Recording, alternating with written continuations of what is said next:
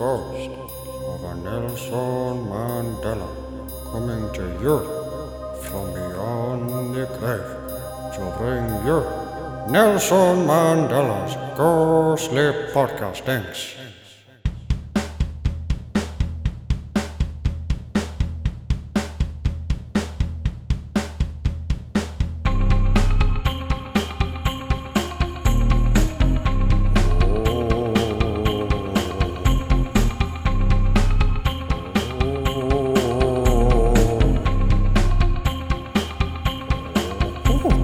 Spooky.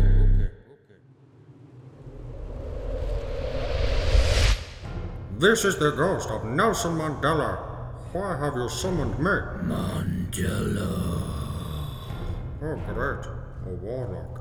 Mandela. Release me from this enchantment. No. We summoned you for a reason. What is so important that you have interrupted my podcasting? Your podcast isn't important, whelp. How dare you?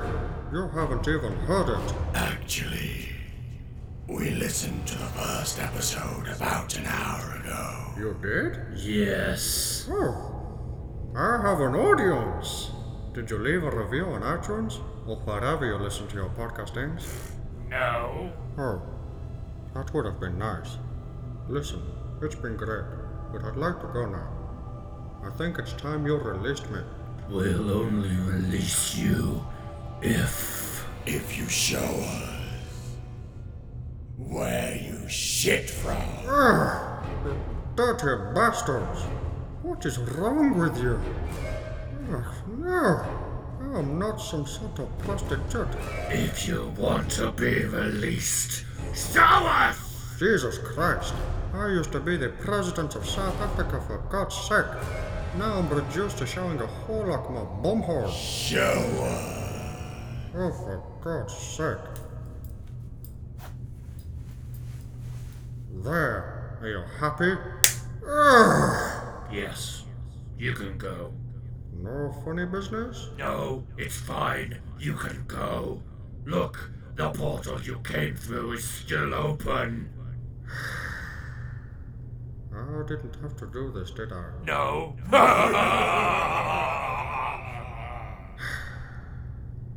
I'm going now. Bye-bye, pretty boy.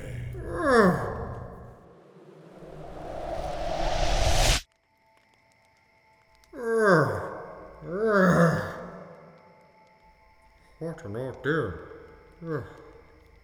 At least my podcasting equipment is still... Oh God, it's still recording. Jesus. Hello, my friends. So, I guess you heard all that. Moving on. Where were we? Ah yes, the transparent cube. I woke up in my bed. It was gone. Turns out I absorbed it into my spirit. I guess it sounds pretty boring like that. So, might as well record episode 3. Come on, Nelson, stay positive. Hello, my friends, it's me, Nelson Mandela. So, you're probably wondering what it's like here. You are? Good. It's pretty dark. There's no sunlight. There's purple fog everywhere. I'm certain with the ghost of the chestnut tree. I have a fire going, and my podcasting equipment is just outside my tent. It's okay. Not great.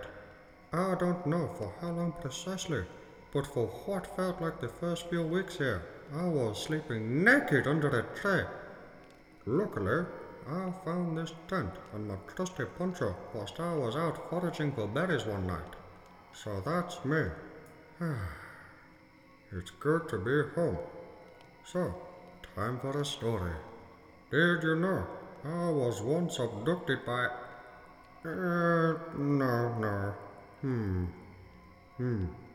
Another story on this occasion, I think.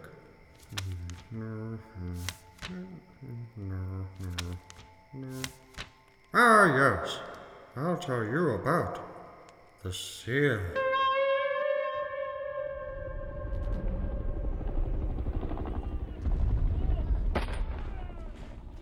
As you know, I was the military commander of Mkonto Weseswe. In 1962, I had traveled to Algeria to train with the Algerian Liberation Front. I had reached the simulated interrogation stage of the training, and I was sat, handcuffed to a chair, with a black bag over my head. Well, I think it was black. I couldn't see a thing. I could hear my interrogator pacing back and forth. Tell me where the rebels are hiding. You're not Algerian. Quiet! You will speak when spoken to. Please, stop hitting me. No! He kept hitting me across the tops of my legs with a riding crop. It hurt very, very much. It was the first time I had ever experienced a beating like this, but I was determined not to fail. Now, as you may well imagine, I have experienced my fair share of success and failure in life. At the pinnacle of my success, I was elected to the office of president. And at the pit of my failure, I spent 27 years in prison. During my sentence, I experienced failure in many forms, which included 148 failed escape attempts. And let me tell you, my friends, after 10 failed attempts, you start to think outside the box. One day, I was working alone in the prison kitchens. It was about 11 o'clock at night, or something like that, and I was on potato peeling duty. Potato after potato, I peeled away. My hands stank of starch, and I couldn't move my fingers. It wasn't long until the end of my shift, when I would have to go back to my cell and fight off the advances of my amorous cellmate. So I decided the time was right for escape attempt number 11. I went to the fire and held my hand over the grease. It was cool, so I plunged my hand into the fire and scooped up a handful of grease and smeared it across my naked body. When I was covered from head to toe, I grabbed a satchel from the store cupboard and threw it over my shoulder. I grabbed the potato peeler and approached the pole. Using the peeler, I unscrewed the cover to the ventilation shaft. Once it was off, I climbed in and began crawling to freedom. Unfortunately, I did not realize that although the entrance to the ventilation shaft was more than big enough for a man my size to climb through, it quickly became tighter than an asshole roughly about 10 meters in, and I got stuck. After 2 days, I had no choice but to admit defeat. I had already eaten all the potato peelings I had smuggled in the satchel for nourishment, and as I lay there, trapped in the ventilation shaft, covered in grease and my own excrements, unable to tell which was which, I finally thought, oh, fuck it. Help! Help! I called. I'm stuck in the ventilation shaft. I give up. I want to go back to my cell. It was another 2 days before they finally worked out where my panic screams were coming from. I know that I was only able to stay alive by eating what to this day I hope was the grease. And after I was rescued and received the obligatory savage beatings, I was sent back to my cell. Luckily, when I got back to my cell, I found my cellmate had hung himself. Let me tell you, my friends, Lady Luck smiled on me that day. She even gave me a wink. Tell me what I want to know, or I will fuck you with a mango. Oh, I'm sorry. I went off on a bit of a tangent there, didn't I? So, I'm at the simulated interrogation stage of my training. Have you ever been fucked by a mango?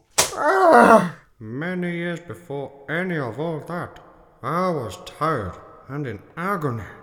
It was hard not to forget that these threats weren't real, but just part of the training. I was terrified, but I refused to talk. After another 12 hours, I had passed the simulation and was sent to the infirmary. Oh, my prostate! When I got out, I was given instructions to see the Seer. The Seer, I asked? The soldier who handed me my orders simply smiled, revealing several gold teeth, and turned away.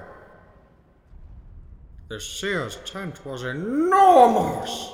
Much bigger than mine. I pulled back the entrance and stepped inside. Jesus Christ! I exclaimed when I saw him. Whatever. I don't think it was human. He was sat cross-legged on the floor, naked, except for a black hooded cape that covered his head and back. It did little to protect his modesty. Where his genitals would normally have been was a gaping wound, smothered in thick black blood.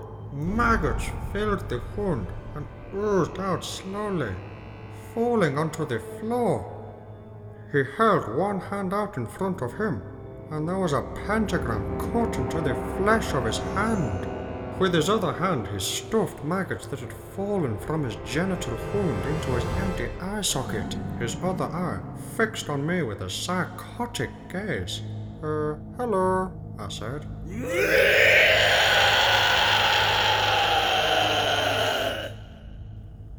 I stood there, quite bemused, eating a bag of eucalyptus leaves. He gestured for me to sit down, and after a moment contemplating the offer, I decided it would be a bad idea to refuse. Why am I here? You are here because you have a destiny, Mandela. His teeth were sharp like fangs, and his overbite cut into his bottom lip and chin, causing black blood to ooze down as he spoke. I don't believe in destiny. Do you believe in pain and suffering? Yes, I said, stroking my sore legs. Then take this. He pointed to a chest on the far side of the tent. What is it? I asked. A gift. A present. A future. A past. I cautiously rose to my feet and approached it. What is it? I asked again. He said nothing, just smiled menacingly, his eyes still fixated on me, twitching ever so slightly. I slowly approached the chest, and it began to pulse, as if charging up. I stood before it and looked back to the Seer, but he was gone. I slowly reached out my hand and touched the lid. It felt cold to the touch and... Huh? What the hell? My telephone is ringing. It hasn't rung the whole time I've been dead. I better answer it. Hello, Nelson speaking.